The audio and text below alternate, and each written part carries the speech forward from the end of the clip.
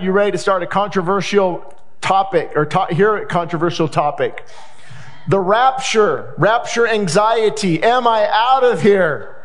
Rapture anxiety. You can Google that. That is a psychological term. Because people are freaking out about the rapture of the church. And then in the Christian community, they like to argue about it, mainly the timing. Or then you get those people, well, the word rapture isn't in the Bible. Well, neither is the word Bible in the Bible. Neither is the word Trinity in the Bible. I mean, we use certain things, but the word being caught up is. And it's actually translated in the Latin Vulgate from the word rapturus, where we get our word rapture. And so it's all biblical, very biblical. And we're going to look at that here. And I had to take out some pages because it's like, how big there's pre-trib, there's post-trib, there's mid-trib. I mean, you're out of here before the tribulation, the middle of the tribulation, after the tribulation. Then there's the preterist view. There's the partial preterist view. There's the all-millennial view. It's like, and I've been studying this, like many of you, for 23 years now. I've read books on it up to here. And the issue is, the best illustration I can give, my daughter Gracie loves to do puzzles, and she does them quickly. And she'll pour out, let's say 1,000-piece puzzle.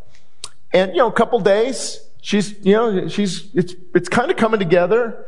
But without the view of that photo or the puzzle on the box, we're all guessing. I think it's mountains with, I don't know. And then I think that's maybe the beach and the sun. And so that's kind of why this is a difficult topic, because we know there's a catching away. We know Jesus is coming again. But how people use different pieces of the puzzle, from Daniel 9, for example, or in Matthew, the sign of the times, and some of the things already did happen in 70 AD, and some of them are coming, but this is how I view it. And then we read Revelation through the lens of maybe Old Testament imagery, and maybe too much with that lens. But then some people don't read it at all, and it becomes an actual literal. The devil is literally bound by a chain, or a literal 1,000 years. And so that's why there's a lot of nuances and a lot of puzzle pieces. And I do believe, though, as we progress, more puzzle pieces are added to the picture. Because we definitely have a much bigger view, or I should say a much clearer view than Christians did 100 years ago. I mean, to me, the biggie, when Israel became a nation again, wow. And 100 years ago, they're like, how's the whole world going to see this? Or how's the whole world? That's impossible. Well, now we see it's not impossible. And I just came across a picture from a revival book I was reading. I want to put that up there. 120 years ago, Jesus is coming soon. And we're still saying, Jesus is coming soon. And they talked about the rapture 120 years ago. Some of these people actually sold everything and downscaled and lived in little huts and in communities on the mountains waiting for the rapture. And here we are 120 years later. And so, not poking fun, I'm just saying there's always been that sense of immediacy, even in Paul's day. And here we are 2,000 years later. So, and you've heard me say this, anytime great men of God are divided on a non-essential, I kind of hold my opinions loosely. Because they all have great points. Some have better points than the others. Some are a far stretch for me. Preterism or post, or not I'm sorry. I just said both of them. Preterism and all-millennialism. And again, I don't know. Part of me, I can go through all these. We can take hours, but then I've got this person on the front row, their marriage falling apart. We got this person committing suicide. We've got this person. And if there's not practical application to what we're going through today, and a lot of it, quite frankly, is over the heads of many people. It's like, oh, that sounds impressive. What does it mean? Well, I don't really know what it means for us today. I just know what they believed at this time. So I'm trying to bring in a lot of practical application, but give you, kind of the biblical sense. And I get a little frustrated even on our own radio network, when they say, this is exactly how it's going to happen. I don't know about that, because we don't know for certain. That's why there are different views. And how you read the scripture. If you're a Greek scholar and you can actually read the Greek language, you're going to understand things a little bit better. Or Hebrew, and you understand the Hebrew and the Daniel 9s and the nuances, Ezekiel and the Magogs and the Gogs, and see where Russia and China, is. And there's a lot of things there that you can kind of speculate. People speculate who the Antichrist is. And that word Antichrist actually isn't in the book of Revelation. I don't even know if it's used for a one person. It's the many Antichrist, the Antichrist spirit. And then you get into Revelation, the beast and the man of sin and perdition and all these different terms for possibly the same person. But let me just clarify a few things for you. Pre-tribulation means after Christians are raptured with the Lord in the air, we will go to heaven for 7 years. After 7 years, Christ will come down to earth to defeat the Antichrist. That's what most people are, pre-tribulation. And it started, and as best as I can, I've tried to look at both sides. I don't have any axe to grind either way, honestly. But it did start, a lot of it started with the Scofield Reference Bible, talking about the rapture. There is an earlier church father who mentioned, this view. But for the most part, up until the 1800s, people would hold to, in the church, a post-tribulation view, that Jesus is coming back after the tribulation.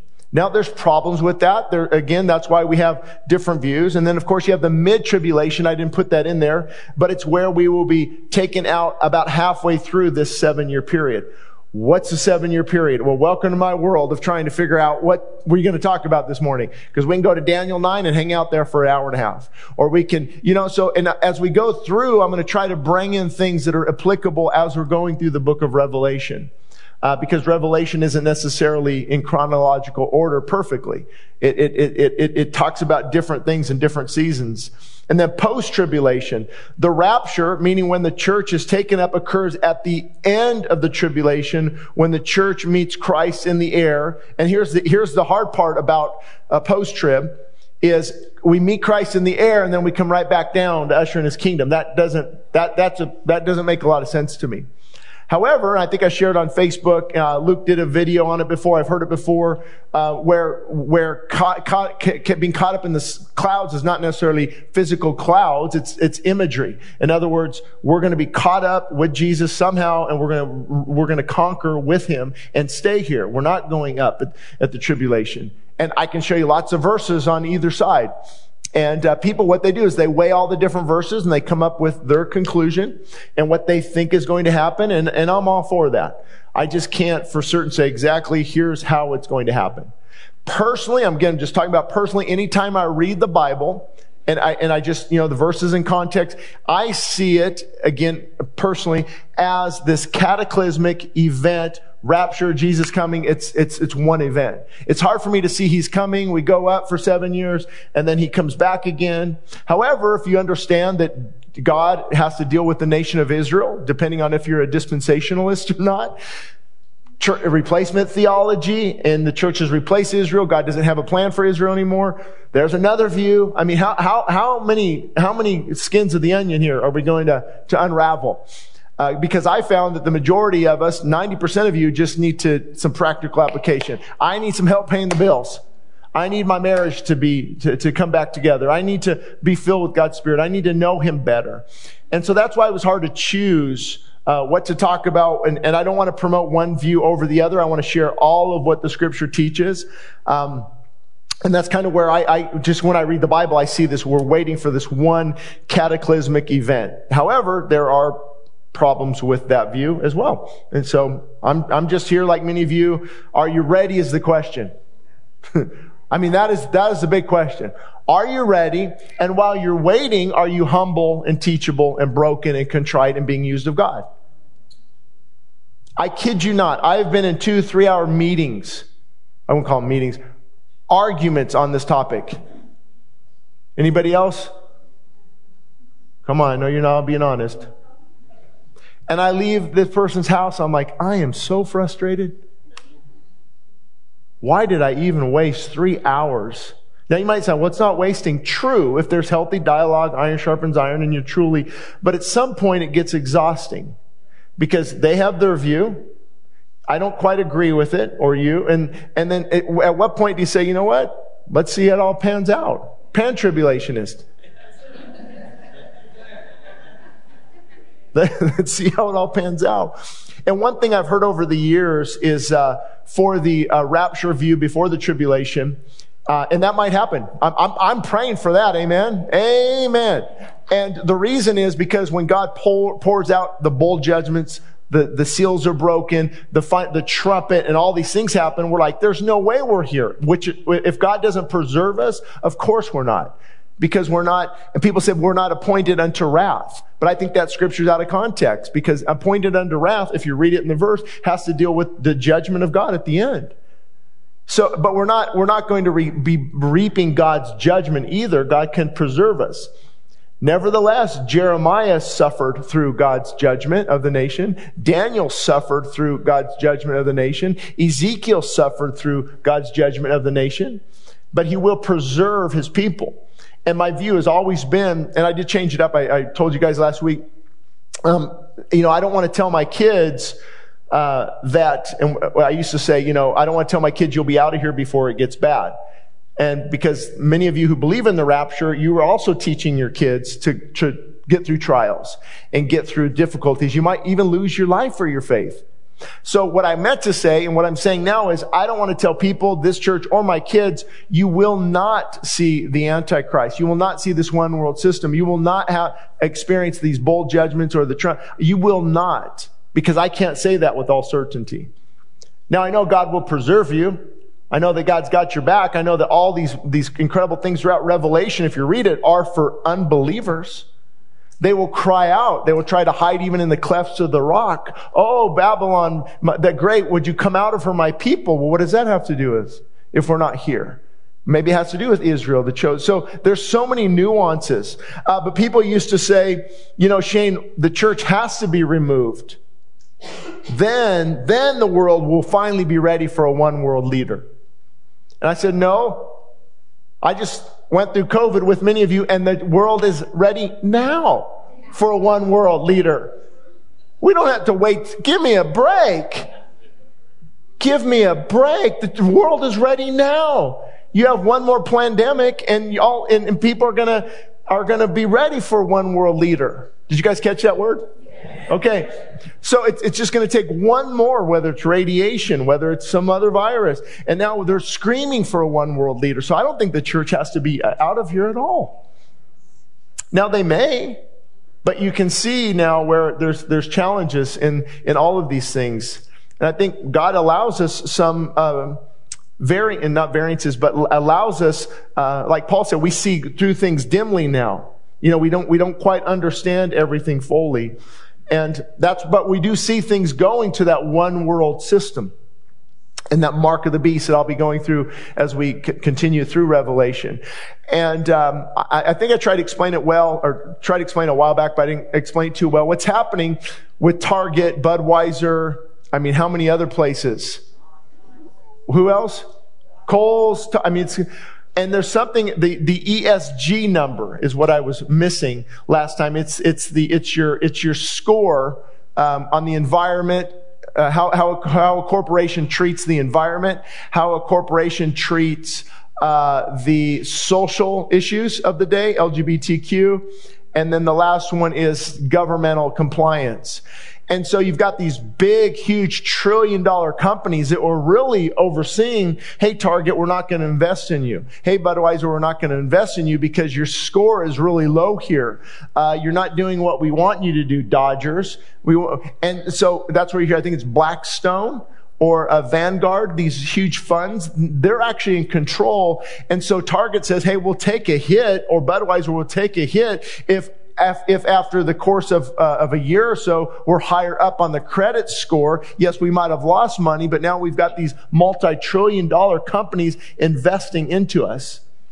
And that's how it's working. That's what's going on. And also the World Economic Forum and what's his name? Klaus Schwab, and dangerous things these people are saying. George Soros. Just saying these words might ban this YouTube video. I don't know. So that's why we're on Rumble now, by the way. Hello? Rumble for now anyway, right? But that's and the Great Reset. Charlie Kirk has talked about this. Jack Hibbs has talked about this. One of the things, I'll be at Turning Point USA in September in San Diego, and they'll be talking about this. And it's all legitimate. It's not conspiracy theories. Isn't it funny? Everything I was labeled for as a conspiracy theory, this theory 3 years ago, is now true. Think about it. All of us. Everything. Russia and Trump and Biden's laptop and the vaccine, it's all I don't think so. Because that's how they have to silence the truth. You cannot have opposing views. They won't allow you to have opposing views. Silencing. So you can definitely see, and it's going quickly, where we can easily see where we'll be under a one world type of that's what it's moving towards. Have you seen in China the social credit score? You have your little phone, and if you comply with the government, you have a high score, and if you don't, you get a low score. And even in America now, I think they're wanting to charge you more for your energy if you have a better credit score. What? It's just everything is being totally conformed to this Antichrist one world system. And so we need to be prepared and not like an ostrich. What does an ostrich do? Sticks its head in the sand. And I would love to show the email sometimes, but I don't want to give these people any props. But brother, man, you need to stop wasting your time talking about this. Revelation, we're almost out of here. We just need to prepare. We're just any day now, Jesus is going to suck us up in the air. They were saying that 120 years ago. In the books I read. It's amazing. Any day now, any day. Even Chuck Smith, I think he changed his view. And I love these people, but they said he will come by 1982 because the rebuilding of Jerusalem or Israel, becoming a nation again, 1 generation, 40 years. And that didn't happen. But then you read people like D.A. Carson, incredible theologian. And when Jesus is talking about this generation, he said if it applies to us, then it's the only place in all of the New Testament where it's an audience shift.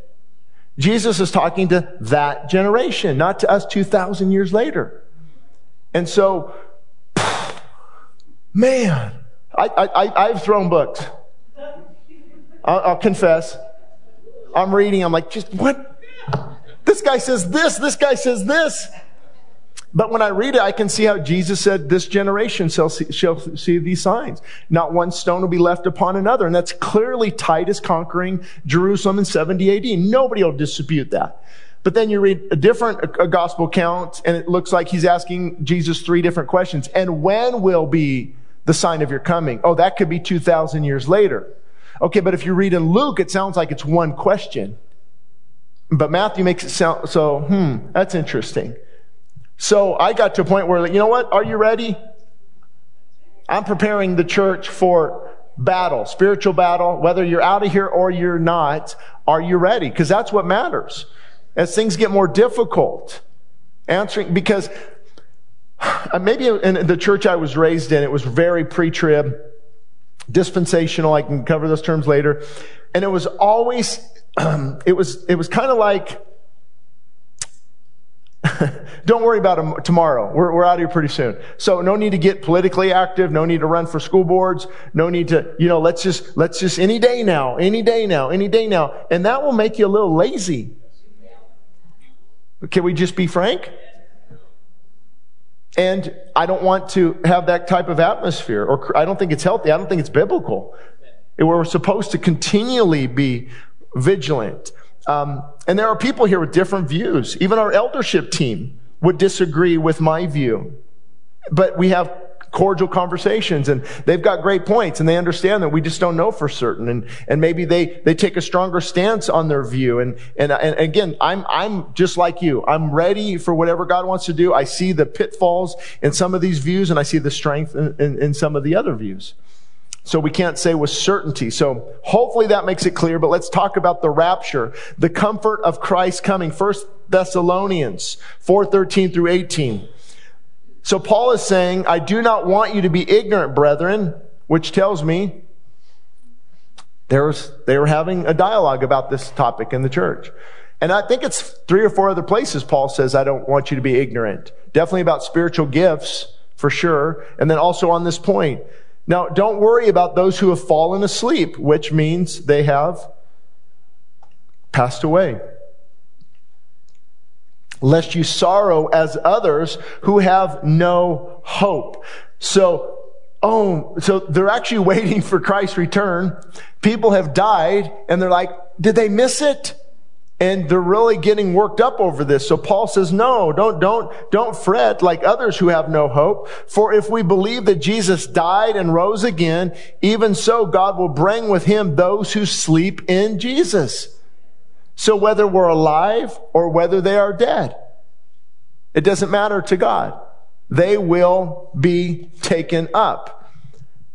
The Bible never says the death of the unbeliever is sleep. Think about this. You hear soul sleep. I'm just going to go to sleep. All these actors. Oh, just when I go to sleep forever. Anytime the Bible talks about this kind of sleep, it's for a believer. Why? Because what often is sleep is rest. Correct. When we rest, we have peace. There's comfort there. But when it comes to an unbeliever, you'll never find where it talks about them sleeping. They actually will, there's judgment, or there's the abyss, or hell, Gehenna, Sheol, and all these terms that maybe at some point we'll get to, but there's a place where the unbelieving go to wait their judgment. For the believer, though, it is rest and peace and comfort. For this we say to you by the word of the Lord. Now this is interesting. He's not saying, Paul says this, and he's saying, we say this to you by the word of the Lord, which makes us think that Jesus might have actually said these words. That we who are alive and we remain until the coming of the Lord will by no means precede those who are asleep. Now, Paul said this 2,000 years ago. He said, we who are alive and remain until the coming of the Lord will by no means precede those who are asleep. For the Lord himself will descend from heaven with a shout. And this is the reason why I have a problem with the secret rapture idea. This is not very secret. This is like Paul on the road to Damascus. All of them heard the voice. Maybe not specifically Paul heard the specific, but it was this wake-up call. And he will descend from heaven with a shout, with the voice of an archangel, and with the trumpet of God.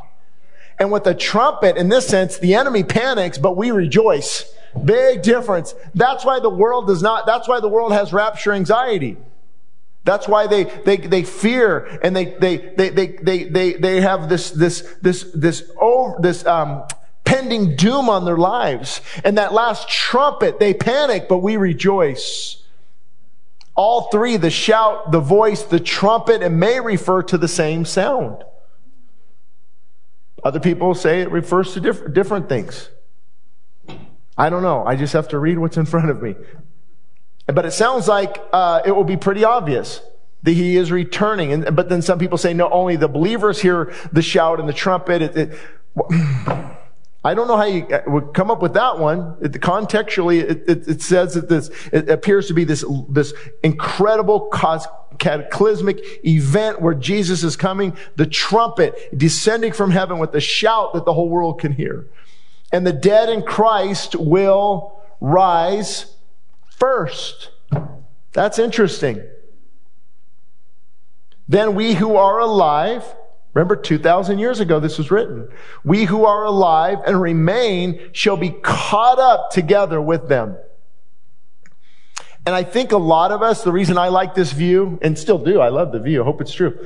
Man, if I could just be caught up, no pain and death, no cancer, no going through a hospice for a year. I'm just like, hey, here we are, and I'm up there. Wow, that's a way to go. I like this. And I'm out of here before the bowl judgment and the seals are broken and the trumpet judgment. I'm out. Oh man, I love this. So some of it does kind of, we kind of tend to believe the things we like.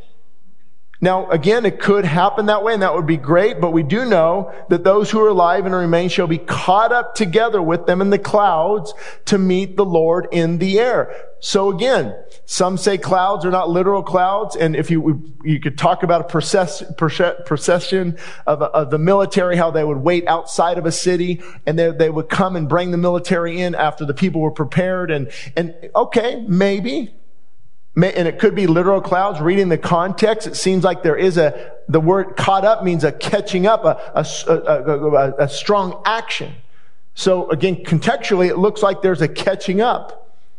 And so he said, we will be with the Lord. Therefore, comfort one another with these words. Comfort one another with these words. And so some would say we are waiting for the return of Jesus. We are not waiting for a great tribulation. And that's a good point for forget all these views, for the pre-tribulation view that you're out of here before the tribulation. That's a good point because as Christians, we are believing, we're waiting for his return. We're not waiting for some tribulation, for a while and then his return. So hey, more points to you on that side. I like that side too, by the way. I just have nightmares of people going, you told me we wouldn't see the Antichrist, and clearly this guy's ruling over the world. Well, that's not the time to change your theology, folks. Could that be part of the great falling away? That all these people are trusting in this opinion and not the absolute truth? Maybe. Could it be that God gave them up to a strong delusion? The Bible also talks about that. That's clearly happening now. I mean, delusional. DMV, you can't list all these genders. And I love it. I love it on Amazon. Have this shirt. There's 21 genders, right? You can pick male, large, extra large, small, and then it says male or female. You want the male version or the female version of the shirt that says there's tons of genders? Wait a minute. Why not all the different? Because they would sell no shirts. It's ludicrous. The Dodgers have lost their mind. I shared a video on Facebook inside of our state capitol in Sacramento last week. The same man dressed up as a woman, nun, whatever, and everybody of the senators just, oh, look at this wonderful, oh, this is so glorious. No, that's perverted. It's filthy. It's ungodly. You have been taken away by a strong delusion. Oh my goodness. And I know Scott Wilk, I'm going to email him the sermon. I'm going to tell him, you send this to all those blue Democrats up there that are saying this kind of filthy stuff. Brother, that's not tolerance. Right, we're not supposed to tolerate evil. Wake up. Read the Word of God. But then outside the Capitol, praise God, there are Christians singing worship songs. What a contrast. What a contrast.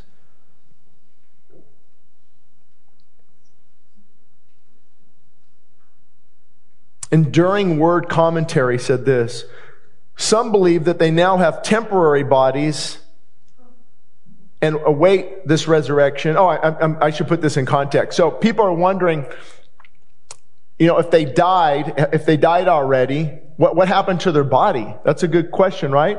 Well, some believe there's temporary bodies and they await the resurrection. Others believe that they are now disembodied spirits who wait for the resurrection. Not sure about that one. Just disembodied spirit sounds weird. Still others think that dead in Christ experience their resurrected bodies immediately.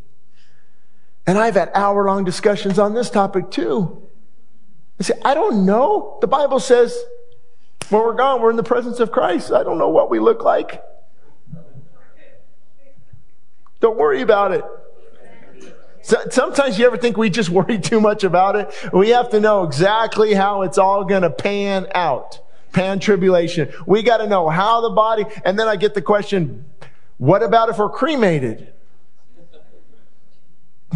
Wow, I don't think God could work around that one. That's a good point. Boy, I would not worry about it. Burial, cremation, but it's a legitimate question. Correct? We have to face that question. I think God can bring back all the particles and the atoms and reconstruct. Plus, the body's one thing, but it's actual spirit that lives forever. It's not the body's as important. It's the spirit man. That doesn't die. That doesn't go away. That can't be evaporated in a big 1500 Fahrenheit stove. That stays. And there are, of course, I don't want to get into the pros and cons of the different ways, burial or cremation. But to me, it seems, biblically speaking, people were buried. But then now with all the chemicals they use and the things getting crowded and the urn is easier. And you deal with that. You take it to the Lord. I haven't even thought about it yet. I really don't want to. But there will come a day when in God's eternal plan, again, reading from Enduring Word Commentary, I don't even know if I have this up there because I just added this yesterday morning. There will come a day when in God's eternal plan, the dead in Christ will receive their resurrected bodies. Yet until that day, we are confident that the dead in Christ are not in some kind of soul sleep or suspended animation. Paul made it clear that to be absent from the body means to be present with the Lord. 2 Corinthians 5:8. So, that's pretty clear. As soon as we're absent from the body, in some way or fashion, we are present with the Lord. There's no medium spot where you're just, floating over Jupiter for a while or waiting. There's that immediate, thank God for that. The verb translated caught up means to seize or to carry off by force. There's this notion of a sudden taking away, usually by force again.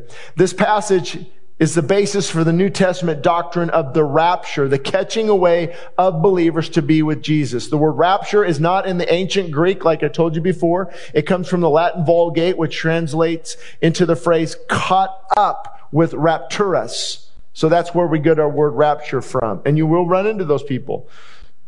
Rapture's not even in the Bible. And you can tell them neither is the word Bible in the Bible.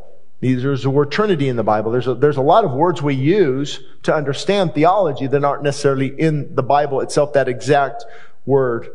But here's just 4 fundamental keys to remember about the rapture. This will help you. Number 1, say it together.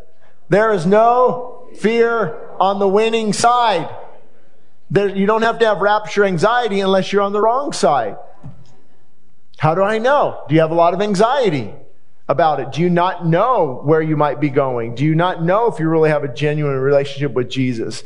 And we see this a lot. See, in the American church is different than the underground church in China or in the Middle East or and I follow certain people and groups and you see in the American church, a lot of people are in the church, a lot of them are kind of worried. They don't really know where they're going. In the underground church, you've already made that decision. You're going to costly die for your faith. 9 times out of 10, that's a solid, genuine, legitimate believer. I mean, there's no playing games with that. But the American church, we can kind of ride in on the coattails of others. We can come in and hear music, sing music, hear a message, and leave thinking we have that relationship with God, but all we have is head knowledge. All we have is religion. We have no relationship with Him. And so that's why people are fearful. Now, be encouraged. Sometimes fear will grip the best of us. It's part of our fallen nature. I can be going great for a month or two and I'm like, oh man, that fear hits and doubt kind of hits. And you just take those thoughts captive. It's a fiery dart to the enemy. And as soon as you take those thoughts captive and start to regain that spiritual strength, and it all makes sense because we're not believing just hocus pocus, made up stuff. Like I watched a documentary recently on Scientology. I'm like, how in the world? This book by L. Ron Hubbard. And it's like, yeah, let me just not go there. Or even if you read the Book of Mormon and you see that it's either Joseph Smith or Jesus Christ. They both can't be right. And so you read, it's like, how do you believe these things? Where with the Bible, historically, archaeologically, prophetically, scientifically, there's so much truth in it because it's God's truth. And it's a clear line of demarcation in the sand of what is true and what is not. So, no fear on the winning side. Determine this morning that you are on the winning side. The Bible never gives us any type of leeway for waiting, procrastination. Show me a verse that encourages procrastination. That has to do with following God. There are some about, not awakening love too soon before it's time and things like that. But trusting in God, there's no verses supporting procrastination. Number 2, trust God regardless of the outcome. Trust God regardless of the outcome. Boy, I didn't know it was going to work out like this. I remember in the 1980s, I think 90s, when I came back to the Lord, late 1999, the big thing was, you don't hear too much about it. It could be true. The revived Roman Empire. And they think the one world religion could be Roman Catholicism. But then that was challenged by, it could be, jihad, Muslims, because beheading. And so there's things that we just like, well, that isn't quite working out like I thought. Or this has changed since then, but the key is trust God regardless of the outcome, knowing that we don't see things clearly. We don't know how it's all going to work out at all. And there's another position out there where they actually believe that things are getting better. And we will usher in the millennial reign of Christ as things get better. And that we're actually in the millennial now, all millennialism. It doesn't mean there's no millennium. It means we're in it now. Sam Storm broke that down. Sam Storm's on the podcast I did with him a couple months ago. I have some questions about it and don't quite agree with a lot of things. But boy, these guys are smart and they think it through. It's not some pie in the sky thing. So listen to that podcast if you want to get more information on that. And that would be nice, wouldn't it? Christianizing the world, it's getting better. But now you see, and that's why they call it dominionism. Because then there's those who believe that we have to be more involved in politics. We have to do all these things. We have to get so involved in the 7 mountains of influence because that will usher in God's kingdom. So they're very active on getting God's word out there. And then you have those who are very passive and they just want to wait and don't want to do anything. And I'm hoping there's a happy medium. Of doing business till he returns, exposing the unfruitful works of darkness, getting on the school boards and telling these clowns that this is a joke. This is perversion. How dare you allow this in our schools? Would somebody please run for the Senate in California and try to make a difference? We need a lot more people up there that can actually make a difference. Oh, but Shane, we can't really do anything. Well, you plus God is the majority. I don't want to listen to Debbie Doubters. I want to listen to those who believe God and His Word. And yes, it might get more challenging. It might get more chaotic. We don't know, but that's why number 2, trust God regardless of the outcome. And isn't that true? Once we have, I think it's going to happen exactly like this. And then when my bubble is burst, we tend to get discouraged and defeated. This happened, it's still happening. So many people that were counting on 2020 and that election. And what happened? It's like, their whole world fell apart. Versus, hey, I think God knows. I don't think God was caught off guard. I don't know. I don't think He was caught off guard on that one. I don't think He was. I think He allowed some things to happen.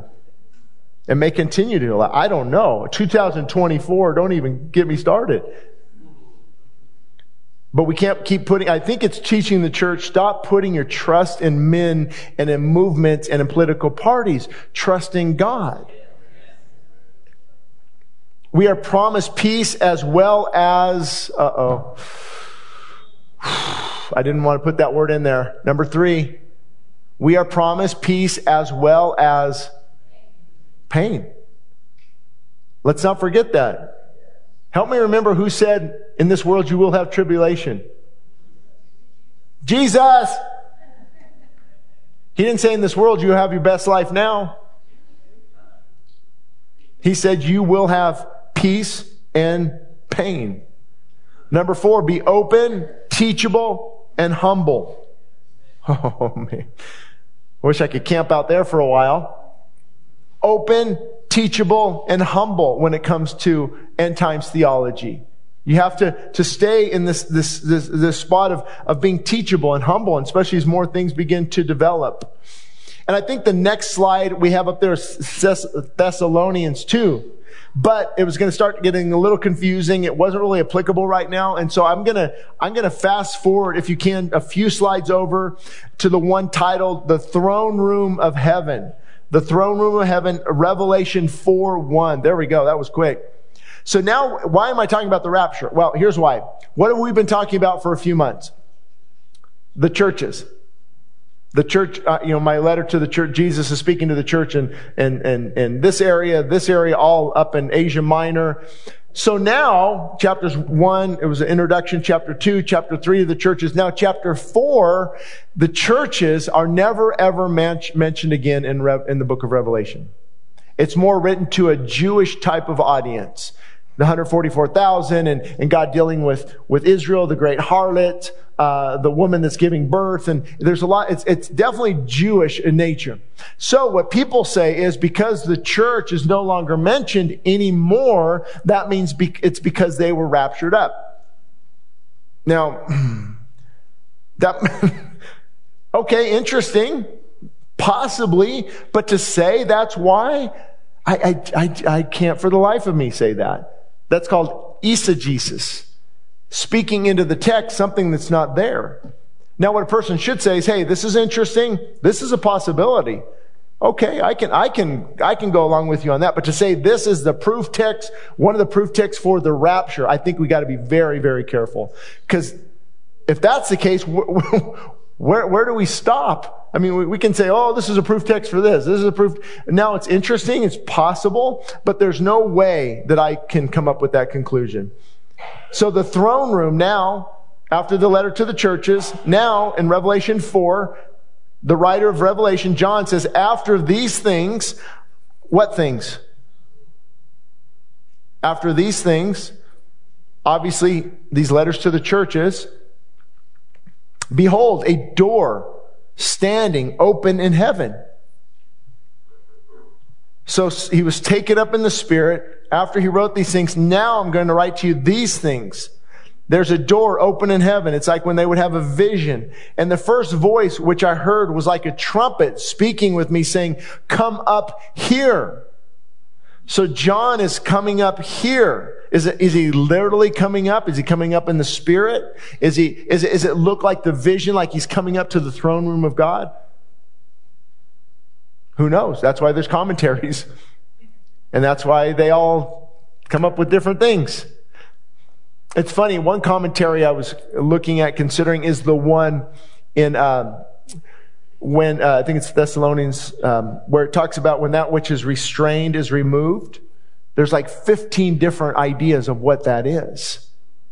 And so that's what commentaries, they try to offer a little commentary and try to give us, and I love commentaries, but you have to remember that's what they are. There's somebody commenting on their view of the Bible. It's not in par with Scripture. And so he said, come up here and I will show you things which must take place after this. So I don't know why he couldn't just show him now, or he had to come up and then now I'm going to show you things that must take place after this. So what must take place after this? Does that mean now it's for us 2,000 years later? Or is John writing to his contemporaries? And what's going to happen here fairly soon?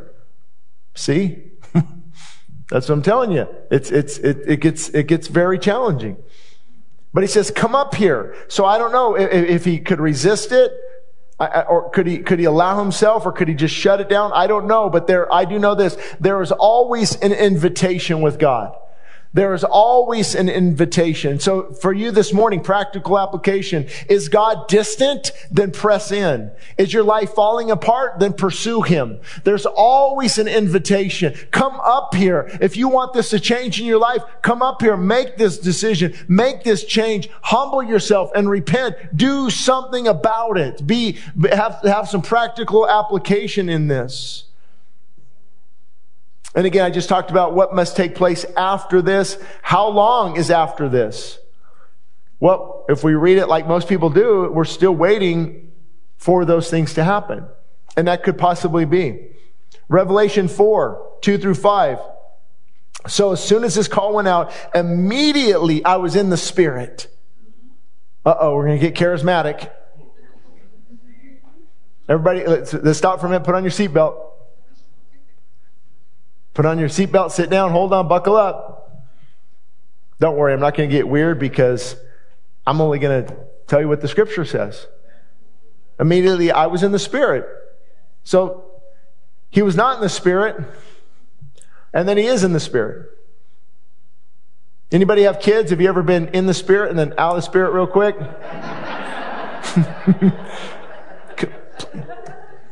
Let's be honest. It happens, right? I leave church, man. I'm just so full. I'm singing hymns. I'm doing this. And then I get home and they didn't take out the trash. The dogs got into it. There's poopy diaper on the carpet and this. And like, what happened? I was just in the Spirit. And now I'm in the flesh. So when I'm in the flesh, what comes out? Anger, pride. Right, get my phone. I'm going to text Morgan. Good job not putting the dogs out. Did I have to do that? No. Pride. Right, in the Spirit, out of the Spirit. Now, this could have a deeper meaning, I think, of course. And when, when especially, when there's times of just fasting and prayer and there's this powerful encounter with the Holy Spirit. Even like the day of Pentecost, that was something clearly profound. So what is in the Spirit? Basically, it's biblically speaking, if we took time, we could walk through the different mentions of it, but it's walking in the Spirit. It's walking in the Spirit, and it produces the fruit of the Spirit. So we can have something happen. Let's say I'm on my way home, flat tire. Oh, Lord, maybe you want me to meet somebody. Maybe you need me to do something. I just want the joy and love and peace. Now I'm hoping I don't get a flat tire. This is a good analogy for all of you, right? But it's that choice to make. Okay, things aren't going my way. It's choosing to walk in the Spirit. Love and joy and peace and contentment, gentleness, long-suffering, versus choosing to engage in the flesh. And in Galatians, Paul will talk about it. Read the book of Galatians, even 1 Corinthians, where Paul talks about we have this war inside of us. And if we walk in the Spirit, we will not fulfill the lusts of the flesh. But this obviously it seems to be a little bit more. He was having this encounter with God. And I believe some people have had that, and some people continue to, where I've read stories, incredible stories of people after a long fast, and the presence of Christ is there, and it's just this incredible experience that happened to them. They were in the Spirit. Basically, the strength on the inside is greater than the pressure on the outside. We have a perfect example of this in the news recently, don't we? That's what happened with that submarine. The strength on the inside was not greater than the pressure on the outside. And it imploded. And that's what a believer has to have in these times. You're seeing it. You're seeing things. Many of you know, if you've been a believer for a while, these are the last, 5 years has been pretty significant. I mean, I remember even my mom back in the 80s and 90s, or maybe let's say 80s, and just watching, the Christian television, and you had Pat Robertson on, and they had the Moral Majority and Falwell, and it was difficult times for sure, but nothing like the perversion and the chaos and the confusion that we're seeing today, and these major organizations and what they're trying to do and reset everything, and global currency and digital currency, and what's that going to look like? So this is the time, and that's why what we do at Westside is we want the strength in the inside to be greater than the pressure on the outside. That's the only way we are going to get through these difficult times. And he goes on to say, and he who sat there was like jasper and sardis stone in appearance, and there was a rainbow around the throne in appearance like an emerald. So a good reminder, What is the real meaning of the rainbow? The real meaning of the rainbow is because of human pride, God had to judge the world. And then he gave that a sign in the sky and said, I will no longer judge the nation because of their pride this way. I will no longer flood the earth. I will do other things, but I will no longer flood the earth. And that's a reminder. And to us, maybe it doesn't make a lot of sense, but can you imagine the first rainfall after you got off the ark? Think, like, is it raining? Thundering and the lightning? Oh, there's the rainbow. Thank God. I mean, that probably, for decades, or who knows, hundreds of years, just a reminder, okay, God's not going to do that again. That's what it is. Recapturing the rainbow. The rainbow is a wonderful symbol. It's just so ironic that it's a symbol of, I'm not going to judge in that way anymore because of your pride. And now because of our pride, we want to flaunt this rainbow. I mean, it's like, talk about calling good evil and evil good. That's exactly what is happening. Unapologetic of that. Shame, but you might offend people. Well, I'd rather not offend God. I don't know about you.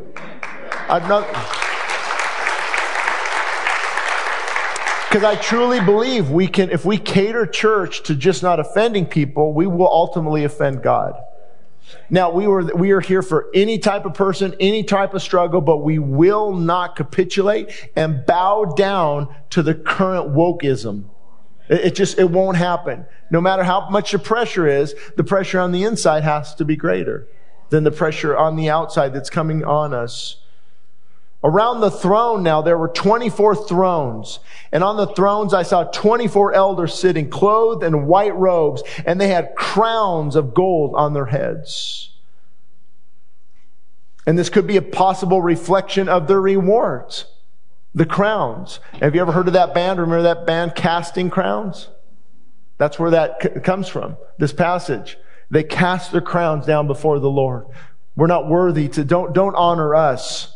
Don't honor us, because there is rewards for following Jesus.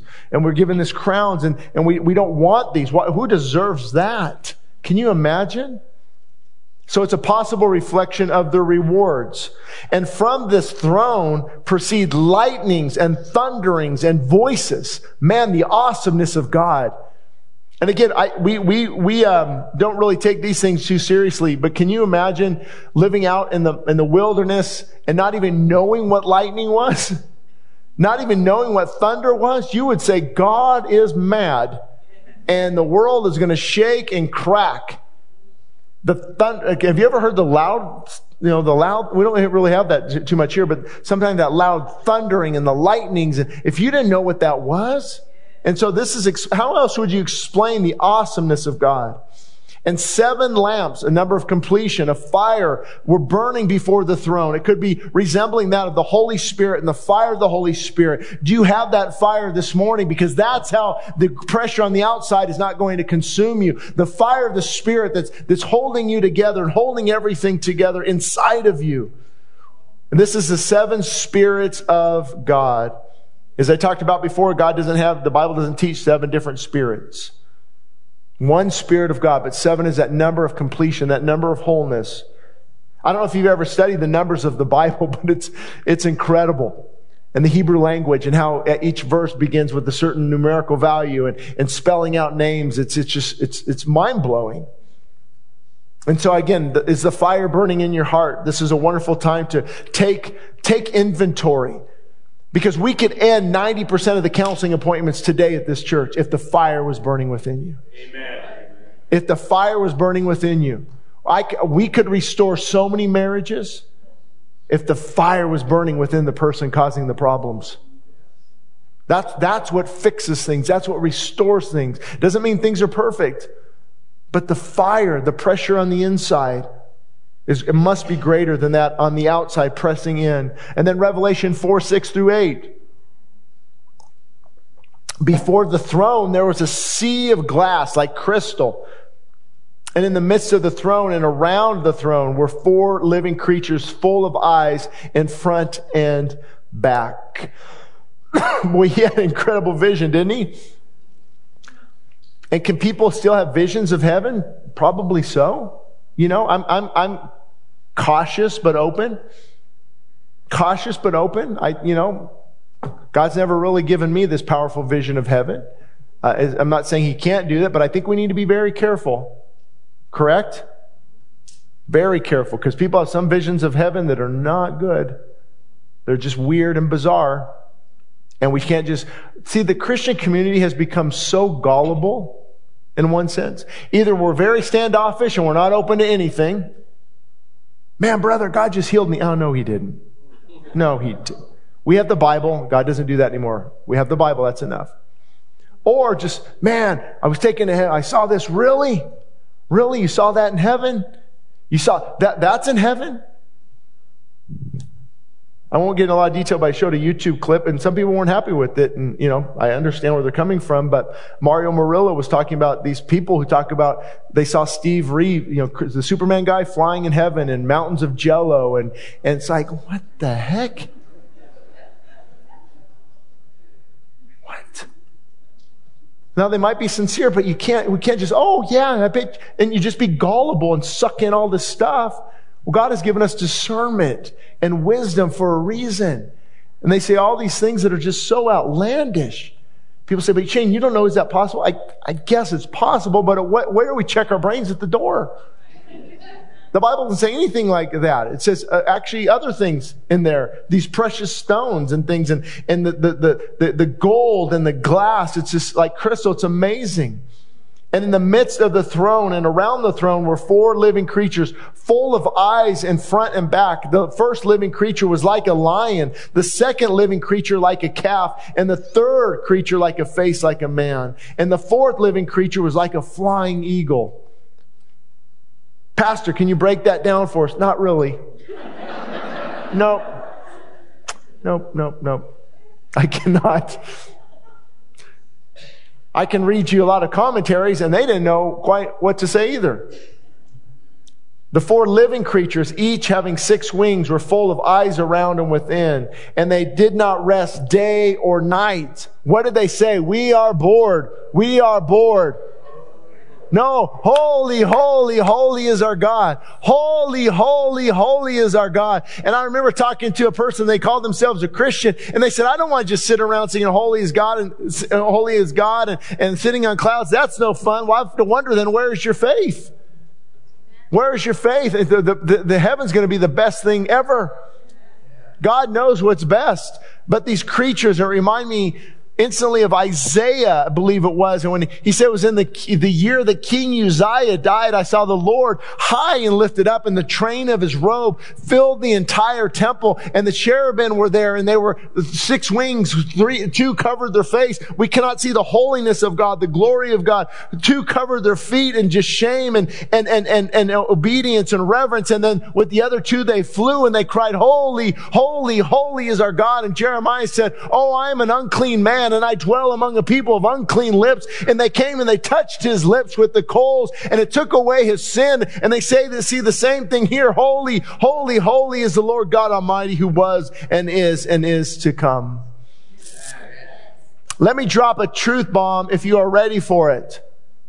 Did you know that the number 1 attribute of God mentioned throughout all of Scripture, more than any other, there's not even one in second place, is God's holiness? What about His love? Not even close. Now, we know that God is not unequal. He doesn't have more holiness and less love. All His attributes are evenly distributed. But holiness is mentioned throughout Scripture more than any other attribute. Isn't that interesting? Come out from among them and be holy, for I, your God, am holy. Without holiness, no one will see the Lord. Set aside those holy utensils. Set aside the firstborn as holy unto me. The holiness of God. That word is so wonderful and so profound. Don't let lukewarm churches discourage you from holiness. Oh, it's one of them holiness churches. All those holy rollers. All those legalistic, rigid holiness people. Now, it's bad if you get rigid and legalistic and mean-spirited and demanding and forceful, of course, and critical spirit. But holiness is a beautiful concept. I want to look different than the world so I can be used by God. I'm going to look different and live differently so I have the fire of God burning within me. Holiness is incredible. And it's not how you look. I see sometimes, the most holy reverend of some denomination with this hat on, the big hat and the purple robe. And, he is the most holy. He is the reverend such and such. That's not holiness. That's weird. That's bizarre. That's not holy. Holiness is an internal movement of the heart set ablaze with the fire of God. That's holiness. That's holiness. Because a lot of times when we put it on these images, I don't even know if that person is saved, let alone you're calling them holy, because how they look in this institutionalized religious system.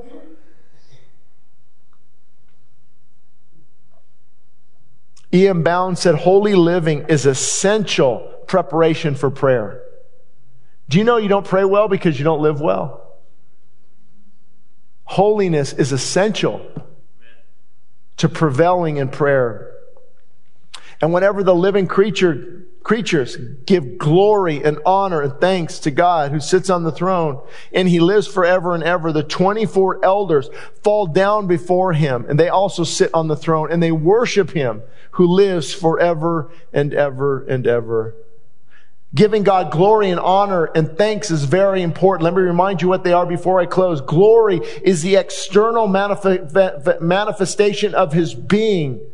Honor is to give weight or grant a person a position of respect. And thanks is appreciation. That's how we should come in for worship many times. God, you are glorious. You are worthy. Your manifest presence can be here with us. And then we want to honor you and give the weight due to your name. We want to come in with thanks and appreciation. God, we are here because of you. We did not come in wanting to please ourselves. Lord, we want to honor you. That's why church is about God, not about us. We don't tailor the service for an unbeliever. They come in and they fall down in the holy presence of God because his name is honored. His name is glorified. His name is set high and lifted up.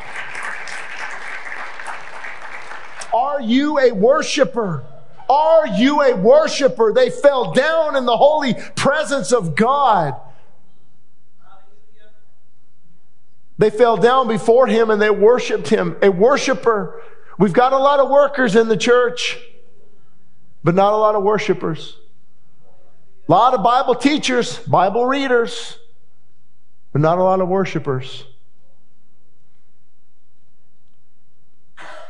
And they cast their crowns before the throne, saying, you are worthy, O Lord, to receive glory and honor and power, for you created all things, and by your will they exist and were created.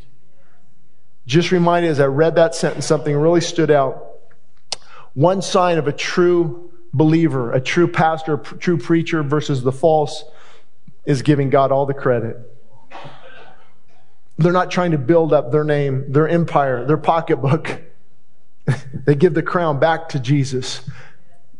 Nobody is more painfully aware than me that I should not be up here. Nobody. Every week, people say, your book helped me. Your book changed my life. I shouldn't be writing books. I can't even spell well. What are you talking about? Your sermon. Listen, it's God and God alone.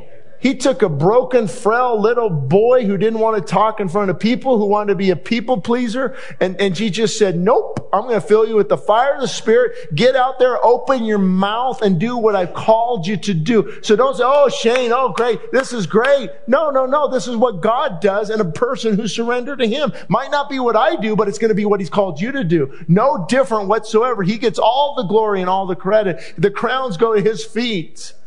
Absolutely. Casting their crowns is a step of humility, thankfulness, and appreciation. And I want to remind you with this closing statement, you will not find heaven on earth until you find grace. Anybody recognize that lyric? Yes. Richard, as part of his song, you will not find heaven on earth until you find grace. So I will leave you with that. Are you truly ready? Are you truly ready? Guys, are you? We just found out this week as well, a billionaire's wealth couldn't save his life. Nothing. Nothing. Our status, our money, nothing. Nothing can save us except the shed blood of Jesus Christ. Are you ready? And I want to just spark your hunger for prayer like none other, because that is the pressure on the inside. This is how you build it up. I see no better way than prayer. Do you? Oh, we can think positive thoughts. That was a great sermon. But this sermon will fall on deaf ears if the heart isn't right. If you're not prayed up, as soon as you get over that hill and you go back, drift away from that prayerlessness will be a snare to you. The price of prayerlessness far exceeds the price of prayer. So we're going to go in and we're going to pray during these next two songs. The altar is going to be open. Let's get back to the heart of prayer, because the price of prayerlessness far exceeds the price of prayer. Yes, there is a price of pursuing God, but it far outweighs the decadence and depravity of man drifting from Him. Andrew Murray said the coming revival must begin with a great revival of prayer. It is in the closet with the door shut that the sound of the abundance of rain will first be heard. You want to be heard? You want to hear the voice of God? Shut yourself in that prayer closet. Leave the phone outside and just say, God, speak to your servant. I'm willing to listen. That prayer closet is where God speaks to you. That prayer closet is where the sermon comes from. You think I'm going to hop on the computer in the afternoon and go on Sermon Index and find all these notes? Or Sermon Central? God speaks to His people in the prayer closet. If the spirit of prayer departs, it is a sure indication of a backslidden heart. Shane, you're trying to tick me off this morning? Absolutely. I'm trying to tick off people to repentance. When God has something very great to accomplish for His church, it is His will that there should precede it the extraordinary prayers of His people. Isn't that Jonathan Edwards, part of the First Great Awakening? He said that when God has something very special to accomplish, what will He do? He will spark that life of prayer into His people. And that's why many of us feel that desire and that draw. And then finally, prayer is not an exercise, it is life. This was a breakthrough for me when I realized prayer is not like just a discipline, a habit, an exercise. It's what we do. It is my life. It is my heartbeat. Like Ian Bounds said, when faith ceases to pray, your faith actually ceases to live. When your heart lacks oxygen, you have a heart attack. When your life as a believer lacks prayer, you have a spiritual heart attack. And you begin to die spiritually. The things that used to alarm you that's what you ever see things like, why isn't this alarming Christians? Why? They're like, oh, well, whatever. No, it's not healthy for a man dressed up as a woman to dance in front of your 4-year-old. What if you've lost your mind? You become desensitized. And that's how it happens. Even believers, they become desensitized because the heartbeat of prayer is ceasing or it's fading away.